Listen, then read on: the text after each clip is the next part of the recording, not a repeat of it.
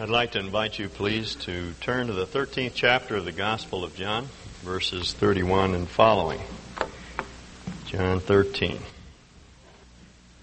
I occasionally read or hear about so-called out-of-the-body experiences. I understand that there are even some people here in our congregation who have come so near death that they have had what they think of as a taste of heaven and have come back to talk about it. And there are a number of books that are written about these near-death experiences as they're described. I never know what to make of another person's experiences. You really cannot sit in judgment on what another person has actually experienced. But for myself, I am very grateful that I don't have to count upon some experiences of life after death in order to believe in heaven. We have a much surer word, and it's the Word of God. That's what our confidence is based on. There's a passage in 2 Peter where Peter describes his experience on the mountain where he saw the Lord transfigured. And the very next verse says, "And we have the more sure word of prophecy." Some translations put it as though Peter says, we have the prophetic word made more sure, as though the experience corroborates the word. But actually it's the other way around. It should say, we have the more sure word of prophecy. In other words, the experience which Peter had on the mountain was not the ultimate basis of his faith. It was the word, the prophetic word. And that's where our confidence lies. We want to talk about heaven this morning and the assurance that we can have that we're going there. Let's begin reading with verse 31, John 13:31. When therefore he had gone out, the he, of course, refers to Judas, who turned his back on the light and went out into the darkness. When therefore he had gone out, Jesus said, "Now is the Son of Man glorified." It's as good as done. It's accomplished. It's as though it's happened. The Passover plot had been set in motion. Judas went out to betray Jesus. The events of his arrest and trial and crucifixion, burial, and his resurrection and ascension were as good as done. Now, he says, it's as good as done. The Son of Man is glorified, and God is glorified in Him. And if God is glorified in Him, God will also glorify Him in Himself, or give Him glory of His own, and will glorify Him immediately. Those are tough verses. I find them very hard to understand. I pondered them a lot this last week and read a number of commentaries, and I'm convinced that I don't really know what Jesus meant. I'm sure the disciples did, but it eludes me. But I have a guess. I think Jesus is saying these are four certainties that sustained Him as He faced the cross. The first is that the cross would be the Son's glory. Glory, as you know, is a manifestation of one's glory. I think what He's saying is that in the cross you see the glory of Jesus. You see His true worth and His value. That's how you know the Lamb is worthy. You see the cross. You see what He did. He saved us, brought salvation to the world, and saved us from our sin and saved us from death. That's His true glory. And therefore He could look at the cross in that way. One of the old church fathers described the cross as Jesus' humble glory. So in that humbling act, He manifested His glory. That's the first certainty that sustained Him. The second is that God is glorified in Him.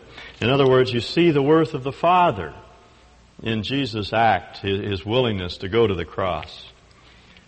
The world itself doesn't teach us much of God's love. If you look around at the world, though there are some good things there, some real joys, you might come to the conclusion that God, like nature, is red in tooth and claw. There's no love there. But you sure see it in the cross. When you see the cross, you see the true value and worth of the Father. You see His character. He loves us. The third thing that Jesus says, the third certainty, is that God will glorify Him in Himself. That is, He'll give Him glory, a glory of His own. It will be a unique glory, a glory unlike any other glory. No one else in the world has ever done what Jesus did. No one else has saved the world as He did. And then the fourth certainty is that all of this would happen immediately. He will glorify Him immediately. In other words, it's just a matter of time. And it was hours, just a few hours, before our Lord was arrested and tried and sent to the cross. In verse 33, he speaks to them as little children, I'm with you a little while longer. You shall seek me, and as I said to the Jews, where I'm going, you cannot come. Now I say to you also, a new commandment I give to you, that you love one another, even as I have loved you, sacrificially loved you, that you also love one another. By this all men will know that you're my disciples, if you have love for one another. I think at this point Jesus launched into what I think of as the upper room discourse proper. He had exemplified something of life after his departure by washing their feet. But now he begins to teach them. He's going to teach them about life in the world, how you live in this hard world. And he gives them a new commandment, not a brand new commandment. That's not the meaning of the word. The word new means renewed, a renewed commandment. You find the same commandment in the Old Testament, Leviticus. In Leviticus, the Israelites were told to love one another. They were going into a harsh environment, into the Canaanite world, and it was love for one another that would sustain them. We can't expect the world to have much love. Jesus predicted that the world is going to get colder and more loveless. He said because of the wickedness of many, the love of many will grow cold. Christians are the ultimate realists. We ought to do what we can to change our world, but realistically our world is not going to change very much until our Lord comes back to change it for good. Jesus said there will be wars and rumors of wars until the end of time. So bumper stickers that say make love, not war, and arms are for embracing and do away with hate and those sorts of things, while they're expressions of desire, it's never going to happen, not in this world. The world's always going to be a hard place to live, but Christians can love each other. There's a safe house to run. I can remember when I was a child, whenever things got too hard out there in the world, I could always go home. I had a tremendous amount of security and love in my home. I could always go there and be loved, regardless of what was happening out there. And that's what Jesus is saying. I'm leaving. You're staying. Times are going to be tough. You men are going to have to love each other. You women are going to have to love each other, see?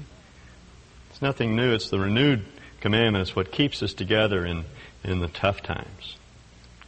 I have a friend who was telling me last week he had a lot of pressure this week, pressure on his family and personal pressure, and he and his wife kind of got crosswise with each other, and so he decided to buy her a book. He wanted to set things right, so he went out and bought her a book that she had wanted, and he tucked a little card in it that he found that showed two little chipmunks.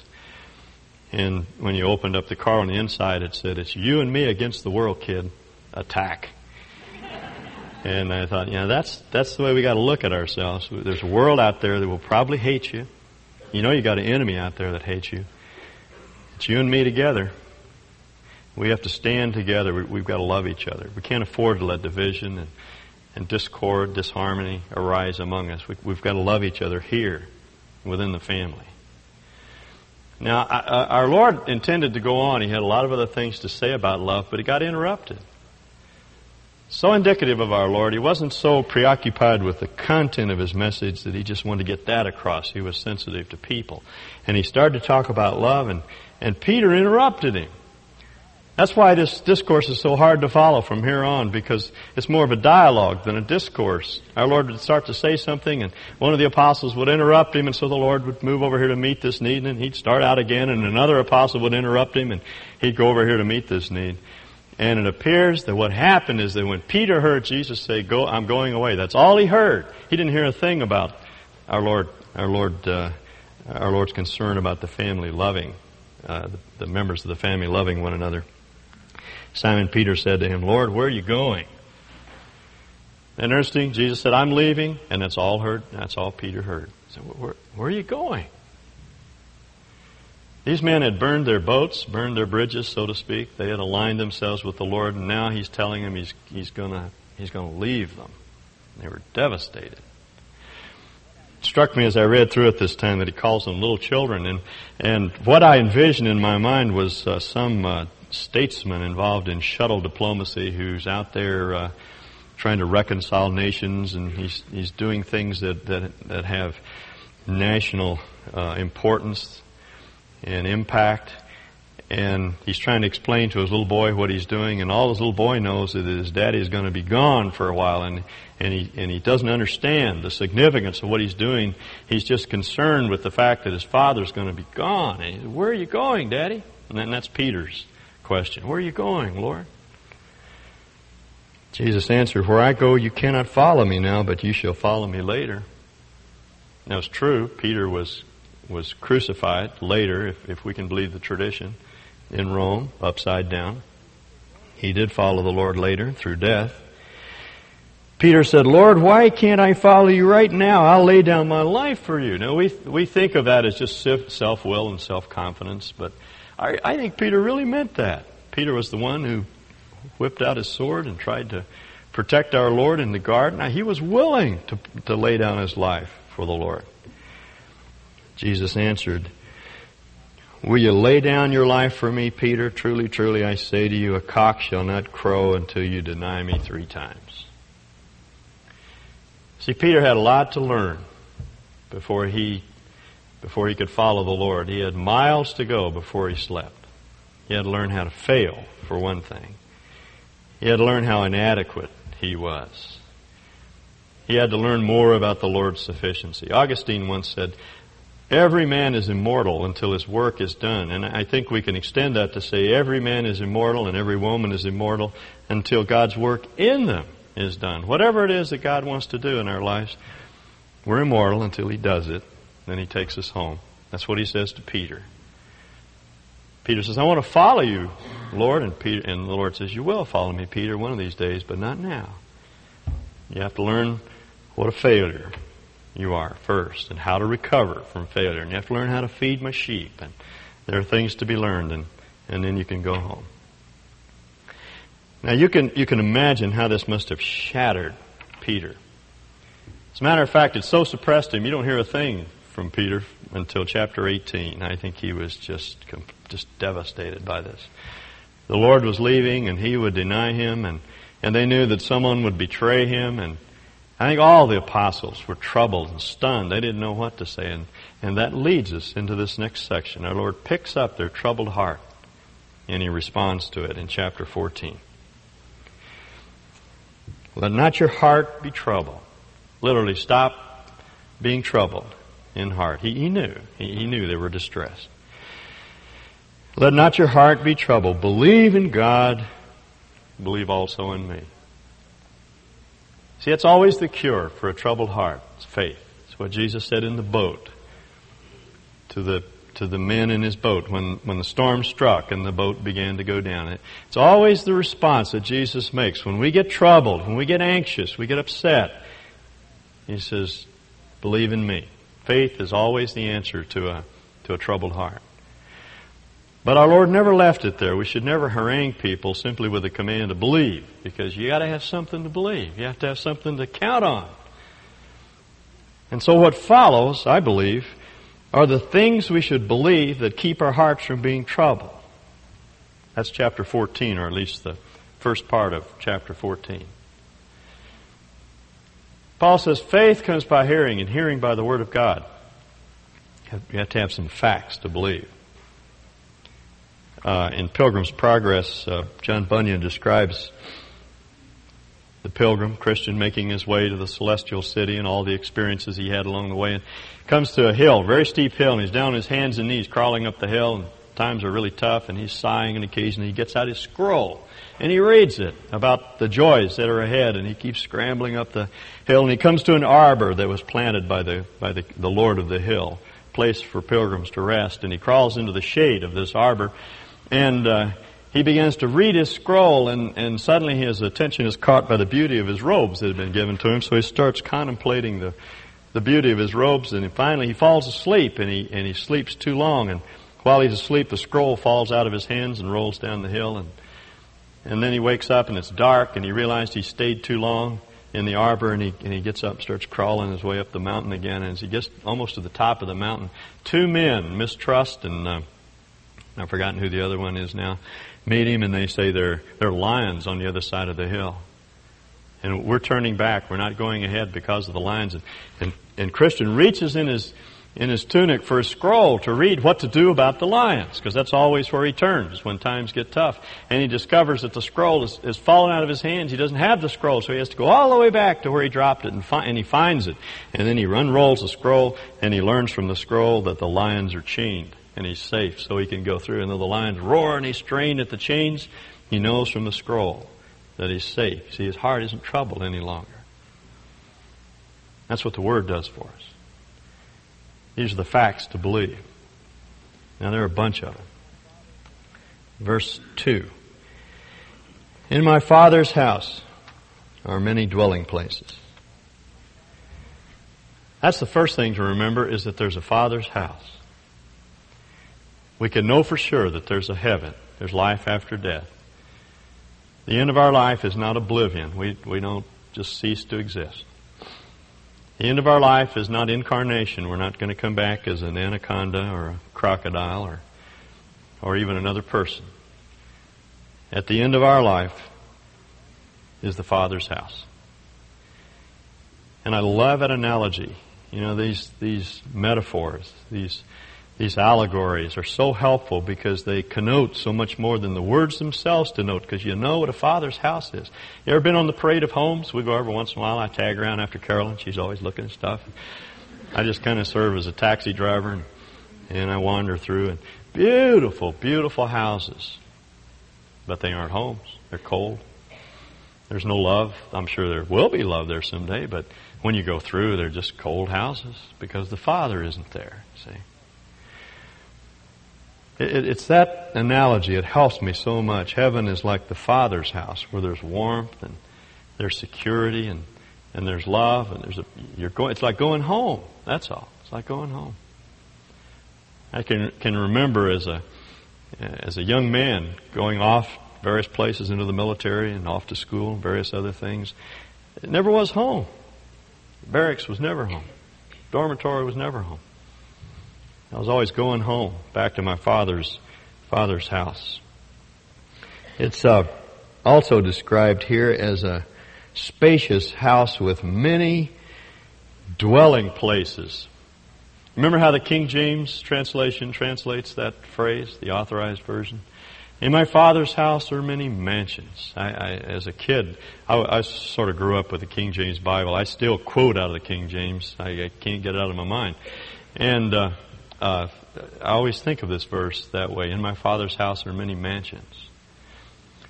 Here's what happened. The reason the translators of the King James, the Authorized, translated this word mansions is because they misunderstood what the Latin Vulgate was intended to convey. Jerome translated this word, dwelling places, as mentiones in Latin, which is not a mansion. They misunderstood the Latin word. It's a stage stop. It's a place to rest. That's the idea. Pete Amon took me up in the mountains one time behind Oriana. He was raised up there on a ranch, and he knows that country like the back of his hand. And he took me up to a stage stop, the intermediate stop between Boise and Silver City. It's still up there. It hasn't been vandalized because most people don't even know it's up there. And still log cabins, roofed log cabins. And really an interesting place. It was the place where you could stop on the way to Silver City and you could get out of the stage and stretch your legs. They could rest the horses, and sometimes they'd rest up overnight there. It's a resting place. That's what a mansionis was to Jerome. And that's what the Father's house is. It's a place to rest up. As the Negro spiritual put it, I'm going to lay down my burdens there, down by the riverside. You know, the slaves that we brought over really had no place to lay their burdens down. They couldn't knock off on the weekend like we do. They worked 7 days a week. They didn't have a vacation in the summertime. They didn't retire when they were 65. And that's why a place to lay their burdens down was so important. See, we carry these burdens all through our life. But one of these days, we're going to step into the Father's house, and we're going to lay all these burdens down. All the stress, it's taken such a toll out of our bodies and from our minds. We're going to lay it down. It's going to be a place to rest.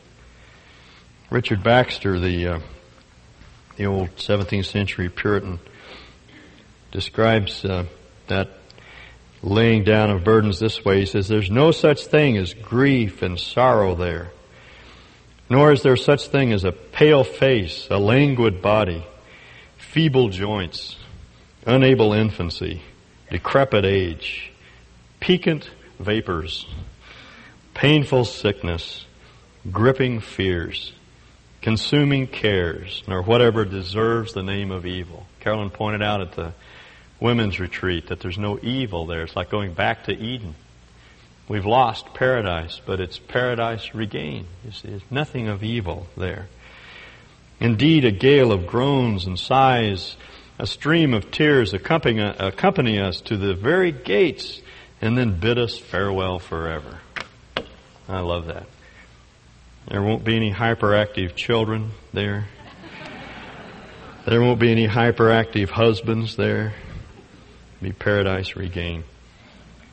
We'll lay down the burden of our past guilt and failure. You know, I woke up this morning thinking about dear old Bill Buckner. Buckner, you know, is the first baseman for the Boston Red Sox.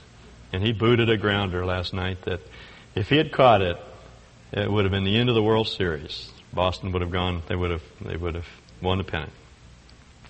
But he kicked it. And if they don't win today, Buckner to the end of his days is going to be remembered as the guy that kicked away the World Series.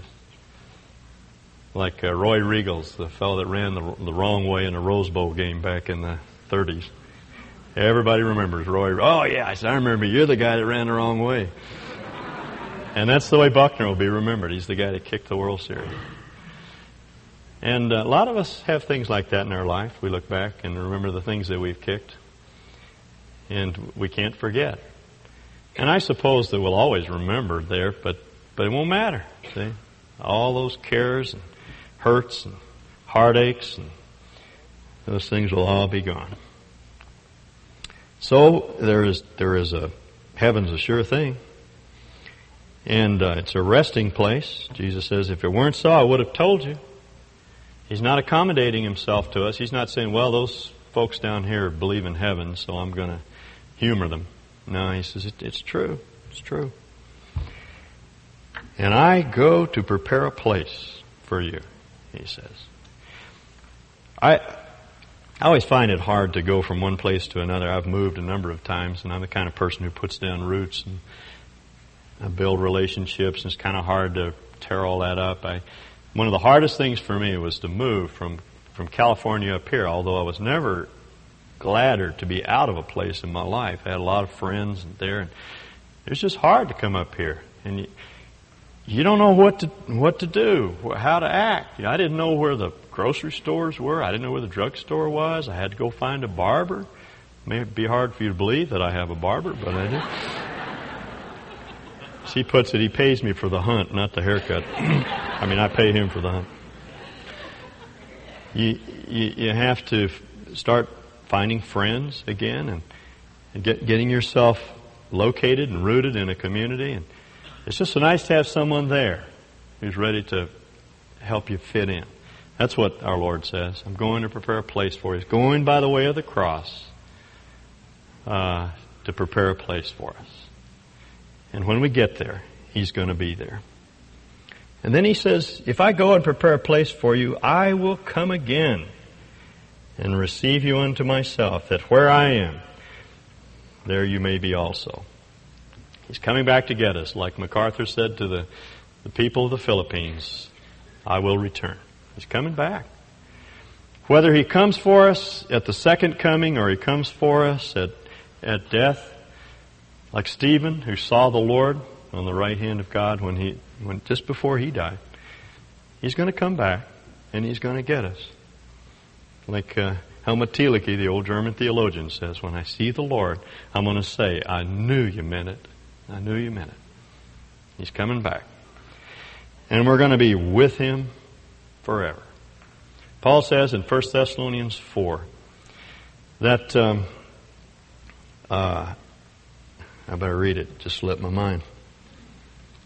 That also is a sign of the declining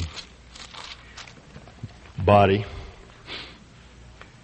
For this we say to you by the word of the Lord, that we who are alive and remain until the coming of the Lord shall not precede those who have fallen asleep. For the Lord himself will descend from heaven with a shout, with the voice of the archangel, and with the trumpet of God, and the dead in Christ shall rise first. Then we who are alive and remain shall be caught up together with them in the clouds to meet the Lord in the air. And here's the bottom line. And thus we shall always be with the Lord. You see, that's what makes heaven heavenly. Our Lord is there. And what makes hell so hellish is that our Lord is not there. You see, none of us have ever experienced the total absence of God in our life. And none of us have ever experienced the total presence of God in our life. Heaven is the complete presence of Christ. Hell is his total absence. And the thing that will make heaven such a wonderful place is that our Lord is there. Clark was telling us that he was trying to explain, Clark Petticord was trying to explain the death of his father, Shauna's grandfather. And he couldn't get it across to her very well. She couldn't understand that her grandfather had gone home to be with the Lord. But a bit later, he heard her walking through the house singing that little song that we teach children. Heaven is a wonderful place, full of glory and grace. I'm going to see my Savior's face. Heaven is a wonderful place. See, that's what makes heaven so heavenly. Our Lord Jesus is there, and we're going to experience him fully. And the thing that we should know is that all of this comes to us because of what our Lord did. It's not because of any work that we perform. It's not because God looks at us as someone who is worthy of it or who deserves it or who has behaved in such a way that we're qualified for it. I've mentioned before my friend Ted Wise, who was involved in the filthy speech movement at Berkeley and just the most unlikely sort of Christian that you'd ever meet. You just never think of Ted coming to Christ, but eventually he did. And he said a number of times, when I get to heaven, I'm sure that some of my old cronies who have gotten there also are going to look at me and say, Ted, how did you get up here? And he said, I'm going to point to Jesus and say, I'm with him. That's how we get there. We align ourselves with Jesus. I've mentioned my friend several times, Bob Tabor, a young man that I met back in California who was gay and who became a Christian and who struggled with his homosexuality. He wanted to be rid of it, and he just kept losing. He'd win for a while, and then he would lose. And I picked him up one day. He was a window dresser and a very talented artist, and he worked as a window dresser in a store and just off the Stanford University campus. And I picked him up, and we were driving through the campus. And I looked at Bob, and I said, Bob, how's it going? And he buried his face in his hands, and he started to weep, and he said, it's just the pits. I can't make it. And you know the story. We were hit by a moving van. The moving van ran a red light and hit my little Volkswagen, and Bob was killed instantaneously. And what has endured in my mind is Bob looking at me and feeling so much shame and embarrassment. And the next face he saw was the Lord, saying, it's okay, Bob. I just want to bring you home. See? There's a poem that one of Ruth Bell Graham's poems that has stuck with me over the years that I think applies to Bob and to others. Perhaps, she writes, he landed on that shore, not in full sail, but rather a bit of broken wreckage for him to gather. He, that is the Lord Jesus, walks those shores, seeking such who have believed a little, suffered much, and so been washed ashore. Perhaps of all the souls redeemed, they most adore. I'm just glad that we don't have to work for it. The Lord expects growth. He expects progress. He wants us to become more and more conformed to His character. But we don't get to heaven because we're good, because we've done something right. We get there because He prepared the way for us, you see. And one of these days He's going to come back, either through death or He's going to appear one of these days in the air, and we're going to meet Him in the air. And Paul says we'll be we'll be with Him forever. Now the last thing I want you to know is that we can be sure that we're going. People ask me every once in a while, not too often, but occasionally, are you going to go to heaven? And I say, yep. And that sounds very audacious. But we can have that kind of assurance. Jesus tells us that we can. That's not audacity. That's not arrogance. You see, a Christian is someone who believes what Jesus has said. And if Jesus says you can know, then you can know. You don't have to be agnostic or afraid that you're not going to make it. Jesus says you can know. Look at verse 5. Thomas, who is our resident agnostic and doubter among the apostles, Thomas said to Him, Lord, we don't even know where you're going. Apparently he had missed the point of what Jesus was saying. Jesus had said, I'm going to the Father's house. Thomas said, Lord, we don't know where you're going. How do we know the way? Or how can we know the way? Listen to this. Jesus said to him, I am the way and the truth and the life. No one comes to the Father but by me. You want to get to the Father's house? Then you got to come through Jesus. As the song puts it, everybody talking about heaven ain't going there. The only way to get there is through Jesus. Remember back in the 60s, the signs, one way. There's only one way to heaven, and that's through Jesus. He is the way. He is the truth. He tells you the truth about life and death and heaven. And He is the life. He imparts the life of God to us. Jesus said that. I didn't say that. I'm not imputing to Him something He hasn't already said. He said it. And therefore I can know. I can know. What assurance that gives us. Now what follows is a rather complicated conversation. Philip said to Him, Lord, show us the Father and it's enough for us. Verse 7. If you have known me, Jesus said to Thomas, you will have known my Father. You know me, you know my Father. From now on, you know Him and have seen Him. Jesus' primary task was that of revelation. He came to reveal the Father. God is invisible. We can't see God, but we can see what He's like in Jesus. That was one of His fundamental tasks. It was revelatory. He wanted us to see what God is like. Philip said to Him, Lord, just show us the Father and it's enough. We're content to let you go if you'll let us see the Father. That's the hunger that everyone has. To see God in a distorted form, it results in idolatry or in the worship of idols. We want to see our gods. We don't realize, perhaps, that Jesus is the one who came to reveal God. If you want to know what God is like, look at Jesus. And you don't have to look at a picture of Jesus. It's unimportant what Jesus looks like. I like Hook's head of Jesus, for example. But you don't have to have that sort of thing, because it doesn't matter what Jesus looked like. What matters is what He did and what He said. That's how you know the Father. When you listen to what Jesus said and you look at what He did, then you're listening to what the Father has said, and you're seeing the Father. That's the way the argument goes. Jesus said to Philip, Philip, have I been so long with you? A little note of exasperation here, I think. And yet, you have not come to know me. Actually, the you in the first line refers to the apostles. It's plural. Have I been so long with you apostles, and yet you, Philip, have not come to know me? He who has seen me has seen the Father. How can you say, show us the Father? Do you, Philip, singular, do you not believe that I am in the Father and the Father is in me?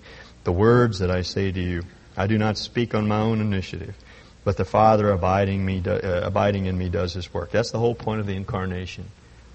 The Father was dwelling in a man. Jesus was fully man as well as fully God. And that incarnation, that enfleshment, was a revelation of the words and the works of the Father. Believe me that I am in the Father and the Father in me. That is, there is a mutual indwelling, a perfect union and unity of Father and Son. You look at the Son, you see the Father. You hear the Son teach, you hear the Father teach. Otherwise, believe on the account of the works themselves, he says. In other words, if you want to know God, you just have to know Jesus. If you want to hear the words of the Father, you just have to listen to the words of Jesus. There isn't any other way. That's it. But if you've listened to Jesus and you've believed in what He has to say, and you've put your trust in Him as the way, the truth, and the life, then you know the Father. And I know the Father. And one of these days, we're going to be in the Father's house. That's our certainty. We don't need to question that. We're going to be together for eternity, you and me. We're going to see the ones that we love, that we've sent on before. They're going to have their redeemed bodies. For myself, I don't believe in soul sleep. I don't think that the body resides in the grave and we free float as spirits throughout eternity until resurrection day. There's no time in eternity. I don't understand that, but there's no time in eternity. And as Paul puts it, to be absent from the body is to be present with the Lord. And Jesus said to the thief on the cross, today you're going to be with me in paradise. Your soul doesn't sleep. You're with the Lord. To be absent from the body is to be present with the Lord. And I think we have our resurrection bodies. We get it all now because there isn't any time in eternity. That's sort of mind-blowing, but I fully believe that. So one of these days we're going to step into eternity like Enoch did, just pass from this life to that. And the thing that we dread, death, just becomes a transition from this life to another. It's like moving from California to Boise. And our Lord's going to be there to meet me and you. And He's going to gather us into the Father's house where there's warmth and love and security and there's just no evil there. There's nothing to fear. And you and I can be sure. I've mentioned before my friend John Landreth, who is the best friend I ever had. And he went to be with the Lord recently. And the men in our Wednesday morning Bible study very graciously sent me down to California to say farewell to John. And walked into the waiting room at Stanford Memorial Hospital where he was undergoing chemotherapy. And John's one of these big, brusque fellows, always talks way too loud. And as I walked into the waiting room, he said, "Hey, Roper," he said, "come over here. We're planning my funeral." And everybody in the waiting room looked at us and felt like E.F. Hutton. He had his big yellow pad, and he was working all this out, and everybody could hear us. And he said, "At the end, I'm going to sing the Hallelujah chorus." He said, "I'm going to go out in a blaze of glory." And then he had to go in for his treatment, and there's this woman right across the way from us, and she said, "Oh, I wish my husband had that kind of faith." He was inside. And see, you can have that kind of faith. It's a sure thing. Jesus said it was so. He said, if it weren't so, I would have told you. Frances Simpson, Ann Petticord's mother, went to be with the Lord back in 1976. And just shortly before her death, she wrote a little note and asked me to read it at the funeral. And I very often read it at funerals because I think it's so helpful. I'd like to read it now. She said, "If there were a train or a plane or a bus or a boat or a car leaving for the city of heaven, I would buy my ticket and be frantically making preparations to go and not miss it. But I have my ticket. And I did not have to pay for it. It was given to me by a man named Jesus. He bought it by being on trial in the city of Jerusalem and paid for it by dying at Calvary, and He gave it to me on the third day when He rose from the grave. I have the ticket to heaven not in my purse, not in my wallet, not in my pocket, but I have it fastened to my heart. I won't have to look frantically for it when time comes that I need it to get into the city. If I should get there before you do, I'll be waiting for you. And if you should get there first, wait for me and meet me. I wish we could go together, because even if I went to New York all by myself, I would be afraid. So I leave you in the hands of Jesus and the angels to go with you. If you haven't got your ticket yet, all you have to do is accept it from Him, and thank Him for paying for it by dying for you and loving you so much that He would do this for you. Let's pray. It seems to me that there are three responses to a text like this. If you're here and you have never committed your life to Christ, then you probably are afraid of death. It's that fear that the enemy uses to keep us tied up in knots and inhibits us, frustrates us. But if you just give your life to Jesus, you open up your heart and ask Him to be your Lord, thank Him for dying for you, then you can know. You can know for sure. It was His blood that purchased the ticket to heaven for you. He did it for you and for me because He loves us. You can know. As Paul puts it, for me to live is Christ and to die is gain. Someone has observed that we can only say, for me to live is Christ. We can only say to die is gain if we say, for me to live is Christ. If we say, for me to live is money, then to die is to lose it all. If for me to die is power, or for me to live is power, then to die is to be impotent. If for me to live is fame, then to die is to be forgotten. But if for me to live is Christ, then to die is gain. So just put yourself in the Lord's hands. Thank Him for dying for you. Receive Him as your Savior. The second response, I think, for those of us who already know the Lord is to thank Him for doing away with death. Would you do that? Would you just praise Him and thank Him for loving you enough to do that for you, to put to death what Paul calls the last enemy? Thank Him for it. And the third reaction I think we ought to have is to want to share it with somebody. This is good news. There's a world full of people out there that are frightened to death of death.